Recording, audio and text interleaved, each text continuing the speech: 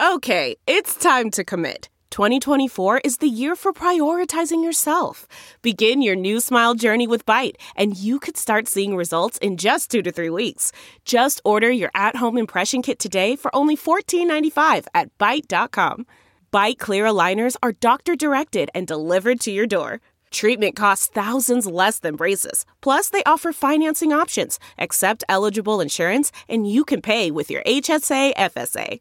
Get 80% off your impression kit when you use code WONDERY at Byte.com. That's BYTE.com. Start your confidence journey today with Byte. The comfort of your favorite seat is now your comfy car selling command center, thanks to Carvana. It doesn't get any better than this. Your favorite seat's the best spot in the house. Make it even better by entering your license plate or VIN and getting a real offer in minutes. There really is no place like home. And speaking of home, Carvana will pick up your car from yours after you finalize your offer. Visit Carvana.com or download the app and sell your car from your comfy place.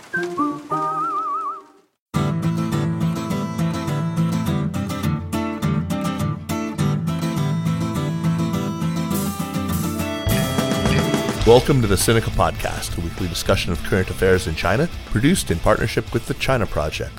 Subscribe to Access from the China Project to get access to not only our great daily newsletter, but to all of the original writing on our website at thechinaproject.com. We've got reported stories, essays and editorials, great explainers and trackers, regular columns like James Carter's This Week in China's History, and of course a growing library of podcasts. We cover everything from China's fraught foreign relations to its ingenious entrepreneurs, from the ongoing repression of Uyghurs and other Muslim peoples in China's Xinjiang region, to Beijing's ambitious plans to shift the Chinese economy onto a post-carbon footing. It's a feast of business, political, and cultural news about a nation that is reshaping the world. We cover China with neither fear nor favor. I'm Kaiser Kuo, coming to you from Chapel Hill, North Carolina. This week, a bonus episode for you listeners, and we will try to keep it short and sweet. Today is Wednesday, March 22nd, and Chinese President/General Secretary Xi Jinping has wrapped his 2 days of meetings with Russian President Vladimir Putin. For smart perspectives on what this summit meant, who better to turn to than Maria Repnikova? Listeners to the show will know her from her 2 previous appearances on Sinica. She is Associate Professor of Global Communication at Georgia State University and is a specialist in Chinese soft power, in Chinese media. We talked about her great book on Chinese media. And of particular relevance today, of course, China-Russia relations. Maria, great to see you at AAS last week, and thank you for taking the time to join me. Great to see you, Kaiser, and great to speak to you today. So last time you were on the show to talk about the Russian invasion of Ukraine, it was about this time last year, just a few weeks after February 24th, if I recall. You had written this piece that argued that for Chinese looking at the war, it was really still all about the United States. To what extent do you think that is still true today? Well, I think the theme of blaming the United States or thinking about this war as a proxy war between Russia and the U.S. has remained quite present in Chinese official statements, as well as social media discussions, and of course, turning to the meeting between President Xi and President Putin. That theme was also prevalent there as well, as they declared this friendship once again and cooperation that really attempts to realign the global, geopolitical order and very much hints at the overstretching of power by the West. So there's still that kind of signaling, and I think the 2 leaders really do inherently believe that the West has gone too far, that the United States is too powerful, and that there needs to be more balancing. So I think the context of the war, but also in terms of how the war is discussed and how we see China-Russia relations evolve in the past year, this theme of kind of orienting the discussion towards the West or having the U.S. as being the key player in it has remained very much at the heart of the discussions. Yeah, I couldn't agree with you more. So, I think that it struck you as much as it struck me that both Putin and Xi were mainly playing to domestic audiences with this meeting. There were other audiences, and we were going to get, I think we should get to that, but can you talk about the images that Putin and Xi hope to project to their domestic Russian and Chinese audiences, respectively?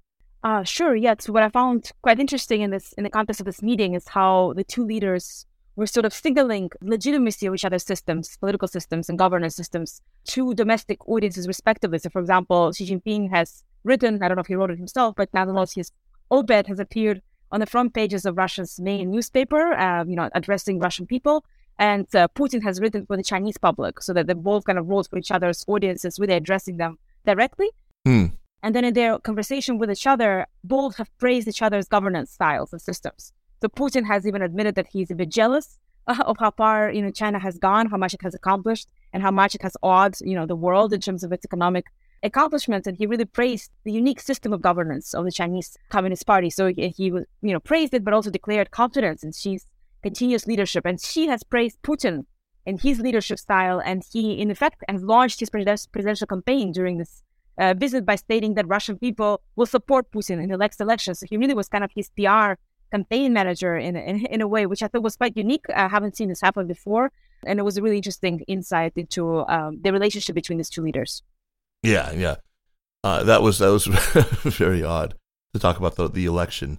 So as I said, there were multiple audiences for this. One of your areas of research about which you have a book coming out is about Chinese soft power, specifically in Africa. And I know you spent quite a bit of time in Ethiopia looking at Chinese activity there. In fact, everyone I've ever met from Ethiopia seems to know you from that. I don't know if it's a good thing. But no. So while the U.S. is obviously, as you said, very much still on China's mind as it thinks about Russia and Ukraine, it's also thinking increasingly about the global South.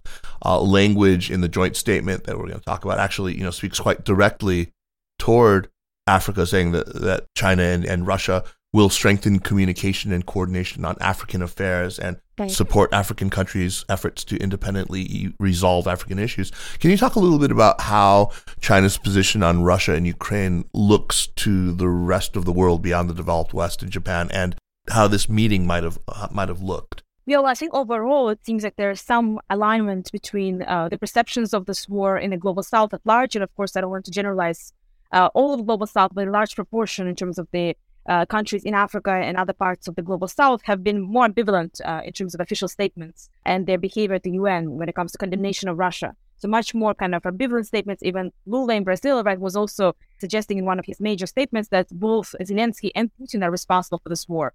So the statements are very, very different from what we hear the West, especially the US, but also other Western liberal democracies that really unequivocally blame Russia, right? It's a very different stance that we hear from a lot of these global South countries, much more ambivalent, and oftentimes also pointing at the West, at NATO, as being in part responsible, but at the very least hypocritical.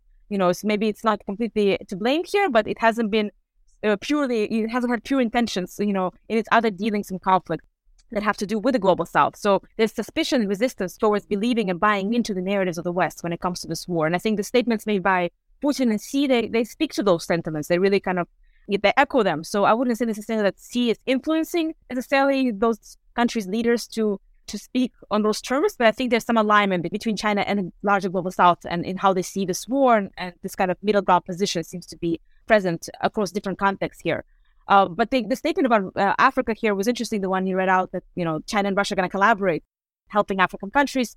I think it's an interesting statement because the two are also arguably competing, at least for some audiences in Africa, right? And China is certainly a lot more active than Russia in Africa. It's just a much more present player, it's probably the most present player at the moment, and Russia is sort of catching up, but by no means are they kind of equal when it comes to their influence in Africa. So it's interesting how they're making those statements together, that they're going to somehow align. I'm curious about how it's going to actually materialize. Is there really going to be an alignment, or is it just more rhetorical, that they're going to kind of be supportive of certain initiatives, but not so much of material or any kind of tangible alliance or help, really, assistance? And if they wanted to underscore American hypocrisy, there was probably no better date on the calendar to choose to have this meeting than the 20th anniversary of the invasion of Iraq in 2003. So yeah, absolutely. Yeah. Well, I'm surprised they didn't bring that up more. Yeah. I think maybe they thought that it would do the talking for it. Right. Anyway. It's already in the news, yeah. Yeah. So I think anyone looking, though, for substantive discussion on the biggest issue, obviously the war that Putin has prosecuted against Ukraine now for 13 months, would have been totally disappointed, right? There's so little that was actually said about it, except a kind of pro forma acknowledgement of China's so-called peace framework by Putin. Even the joint statement left out that first point in that framework, though, about respect for sovereignty and territorial integrity. What is your explanation for why in the public statement there was so little about the war?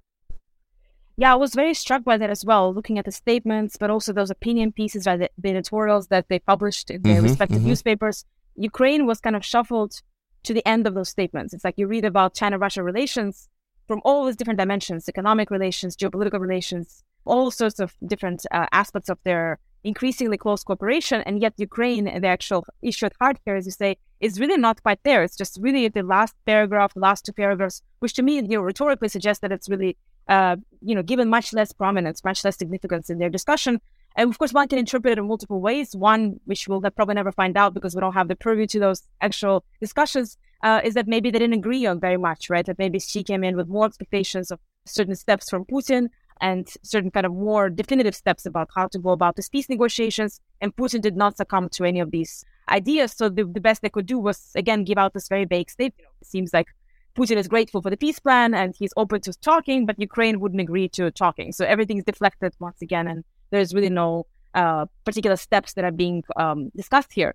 But it's, one might wonder that they met for so many hours. I think it was 5 hours in a row or something. I don't know how much of it was devoted to Ukraine, but of course they must have talked about it. And if that's all that came out, it seems like not a whole lot of agreement has been reached, or not a whole lot of progress has been made between the two leaders. Right. I mean, with 5 hours, you could cut it in half for the translation, That's of course. True. And yeah, then, but still a long time. And then at least 1 hour of that was spent saying, dear friend, dear friend, dear friend, yeah, my good dear praising each other. all the pleasantries, yeah. Yeah, no. So I was engaged in a little conversation on Twitter yesterday, and I saw that you had actually weighed in as well. It started with someone taking issue with the usual framing of Putin as the junior partner in the Sino-Russian relationship. And I had also expressed sort of skepticism of the senior-junior partner thing. And I pointed out the way that Russia's appetite for risk, its general kind of pugnacity and bellicosity, its willingness to sort of disrupt the order, and its lack of a stake in the international order meant that China often found itself reacting to things that Russia did. Now, this is something that, I cribbed directly from something that Susan Thornton said. Yeah. Susan, for those who don't know, was the acting Assistant Secretary of State for East Asia and the Pacific, and that stuck with me for a while. For me, though, this definitely complicated this idea that China is the senior partner, but there's clearly a whole lot more to it than that. I mean, the one thing that you had remarked on as the asymmetry of the power relations, it was very clear from this visit, and it's also obvious, I think, to any observer. Can you talk about what was so unbalanced, so asymmetric, and maybe how we can square this with what Susan had observed about the other aspects of their relationship? Yeah, sure. I saw the discussion as well, the kind of senior-junior, framing. I think what Susan also pointed to, from what I remember, is this idea that Russia can be this very unpredictable actor, right? It is as you said as well, it's this actor that is not quite obliging or going by the norms. So in some ways, it can catch China off guard and lead it into not quite the wrong direction. Maybe that's not the best way to put it, but in a direction it wouldn't otherwise maybe follow. It wouldn't otherwise be succumbing to engaging with it and so forth. So I think there is something about the unpredictability of Russia that's not always a welcoming thing for the Chinese leadership. And that means that maybe seniority and juniority is not really the best framework, because senior leaders or senior partners suggest somebody's leading the other. Like right. China is leading Russia. And you don't really see China leading Russia in this context, at least. And even if you think about the peace negotiations, again, which going back to your previous question, not much has come out of this meeting. It just makes you wonder, like, could more have happened? Did Xi try, and didn't work? We don't know, of course, but the fact that so little has been revealed suggests that, again, there isn't quite the leadership. There's not the senior, brother coming in and saying, hey, you got to sign on to this. That doesn't work. So that's something that I think is worth, just being kind of cautious about in terms of how we define this. But the asymmetry, the kind of the unequal nature of this relationship, I think to me is very interesting. And there's several levels to this asymmetry. So in my own analysis, I'm interested in propaganda, right, political communication, symbols. So when you look at symbols, which is maybe the more subtle arena, but I think still an important one, there is some asymmetry that's even notable there. So for example, it's a very subtle example, but it was noticeable to me, was that Xi Jinping's article was placed at the very forefront, front page of the Russian newspaper. His picture was there, was really kind of, very much at the center. And Putin's article was not at the forefront of Kremlin Rubab. It was there, right? And there was no photo, and it just seemed to be, again, kind of like, it's somewhere in the middle, but it's not really at the heart of the coverage. So it's not given the same prominence. So even in terms of symbolical placement, we see that Xi is placed much higher, or at the much more central position than Putin when it comes to how they're communicating with each other's audiences. Yeah. So that was very, very noticeable. When it comes to the language they used, Xi and Putin, what they said about each other and the friendship. And there was an interesting article actually in Russia's Commersant paper. It's sort of a fairly professional business daily. And they had all those bullet points of who said what and like kind of the takeaways from Putin and from Xi. And we see that Putin, I think he noted that the friendship is at the highest peak, kind of at the top peak in its entire history. So it's still a very definitive and pretty dramatic language. And Xi has noted that the friendship is very important. It's almost existential to the global order, but it's not at the highest peak, right? He didn't say that it's like the best moment in Russia-China relations. Right. So the way that they characterize the friendship is different as well in terms of the language that they use, which was also, quite interesting. And then, of course, in terms of economic relations, that was pointed out a lot by different observers. And some Russian commentators actually suggested that Russia is being sold off to China. It's an interesting statement because it kind of presumes a certain passivity, like Russia is this passive actor and is being sold off. I don't quite like that framing either, but there were a lot of economic deals struck at this meeting, and most of them appeared to basically give kind of a discounted access for China to Russian market, whether it's agriculture, oil, energy resources. China is getting a good deal, right? It's getting a good deal because Russia doesn't have many other major countries to trade with. So that kind of is this big fear also of many Russians, I think, society at large, that they're somehow going to become part of China's grandeur, its imperial vision, and they're being basically shipped off to China. So that's a really, it's actually a very sore point, in public opinion, and even in novels and fiction, you read about that a lot. So seeing this happen in real time and seeing people comment on that was just really fascinating to observe this idea of economic asymmetry. And of course, that's not to say that Russia is not benefiting. They're still getting a market. So you don't want to say that it's just China is gaining something, but I think there is still an unequal gain here that's worth, highlighting. Going back to this junior-senior business, Evan Feigenbaum, who always has very smart things to say, he suggested that it's not really, this isn't the right way to look at it, that it's about optionality, he called it. In other words, just how financially, commercially, diplomatically, even to some extent, he says strategically, China just has more choices, more potential partners, and Russia just has very limited choices, and that's obviously true. Do you think that Putin got what he wanted out of this summit? I mean, some of this was clearly not. I mean, look, you talked about the language. One of the phrases that was missing, and certainly not in the Chinese language, was this, highfalutin February 4th language of 2022 of no limits partnership or no limits friendship. There was no deal on the Siberia 2 gas pipeline that would take gas through Mongolia and into China. There was very little of substance except for some agricultural deals and some, hydrocarbons. But do you think that as his buddy Xi Jinping, left town, he sees them off, that he felt disappointment? Well, it's a little hard to tell, but I think Putin did get quite a bit out of it. I mean, he had the major leader of a second world biggest economy visiting him in time of major war. And of course, he's facing persecution. Putin can be arrested at any time if he travels to any of the European countries, right? He's really in a very fragile position internationally. He doesn't have, as you mentioned, many options or choices or allies, quote unquote. So having Xi Jinping visit and with such grandeur, right, this whole red carpet treatment and all the meetings and photographs and vast media coverage in Russian, I think at the very least in the short term signals to the domestic public that we're not alone, right? There's somebody standing with us, even if, Xi doesn't directly say that he supports the war. He does support this relationship. He supports China-Russia friendship. He supports Putin becoming, continuing in the role of the president, right? So he's endorsing his quote-unquote campaign.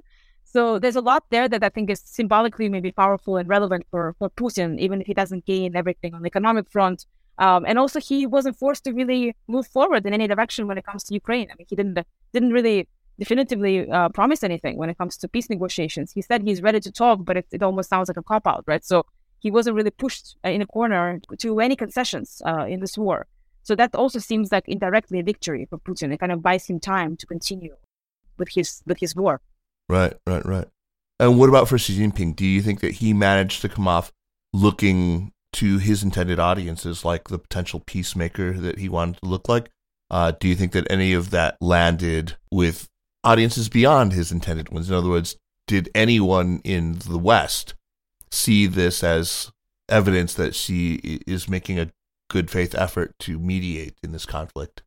Well, judging by the headlines and the articles that came out of Western media, it doesn't seem like there was a lot of appreciation for the peacemaker role that Xi was, proclaiming to play here. At least we didn't see very positive coverage or headlines that suggest that he did his best, or he really accomplished something. If anything, there was either disappointment or some cynicism, or a lot of emphasis on China-Russia relations going strong, which is not a really positive sign for the West. No, indeed. And what about for his domestic audiences? How does this land at home? It was one of the top topics, or very popular topics on Weibo. People were definitely discussing it, and state media has pushed out quite a bit of messaging and pictures and so forth about the summit. So I think domestically, it does highlight at least his attempt at making peace and his attempt at showcasing this kind of great power and status of China in this meeting, and also going against the West. I mean, he did show up in Russia when no Western country would dare to do so. And he kind of stands his ground in terms of how he engages with Russia and with the West. So I think maybe domestically, at least amongst the more nationalistic audiences, it could play some part in enhancing his support. How do you think that Volodymyr Zelensky is viewing this right now? And what are his expectations for this phone call that's supposed to happen soon between him and Xi Jinping? Yeah, it's hard to tell how he's viewing it. I imagine he must be not very pleased overall, but, Xi Jinping going to Russia and all the proclamations of friendship and the positive words for Putin must not land, that well in Ukraine. But at the same time, Zelensky has been very sort of patient and kind of viewing it, I guess, with this long game lens that he is always grateful to China for playing a constructive role. He's ready to talk. So kind of always signaling openness and being diplomatic, but he never blames China, right? He never said anything really negative about Xi. So it seems like he's kind of just, playing the patient long game to see what happens, especially given that not much has been accomplished in direction of peace. So maybe, hoping that Xi might turn towards Ukraine a little bit more in the future. But it's hard to tell exactly how he's interpreting it because we don't see very, I guess, revelatory or very honest reactions. He's trying to be very careful about what he says. Yeah. I mean, I think that the fact that so little was said about the war either reflects, as you suggested, just a lack of having come to any kind of a solid agreement on how to move forward with it, or it's China just really subtly signaling a kind of displeasure with it just by not even bringing it up. So that may be a hopeful sign that Zelensky might read. Anyway, that's all speculation, right. And I look forward to exploring this once that phone call actually does happen and we see readouts Absolutely. From it. Yeah.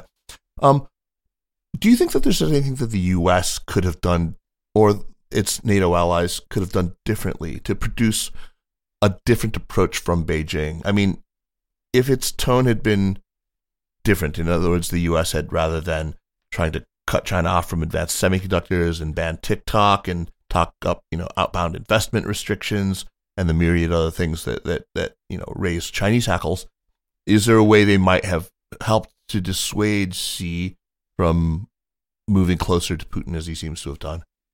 Yeah, that's a tough question because it sort of requires, a completely overturning the existing U.S.-China relationship because it's just so, at this point, going into such a negative direction that, doing something differently almost means like going back and changing all the steps that have already been made. And it doesn't sound like there's any room for that in Washington, in terms of the political climate, to kind of step back and reevaluate and shift gears. So I guess something maybe could have been done differently in terms of being a little bit maybe more open or a little softer on China, or at least not as antagonistic, but also perhaps publicly appreciating or engaging China as a so-called peacemaker. Because when it comes to this war, I think for the most part, China's efforts have been dismissed as ineffective. The peace plan is too vague. Everything that China has done has not really been taken with kind of a much positive response from Washington. So maybe there could be a little bit more encouragement, but I guess given how far the relationship has gone, even that encouragement, I think, wouldn't necessarily fundamentally change the direction of Xi. And his relations with Putin have really been going strong for many years now. So it's also kind of a relationship that's growing, and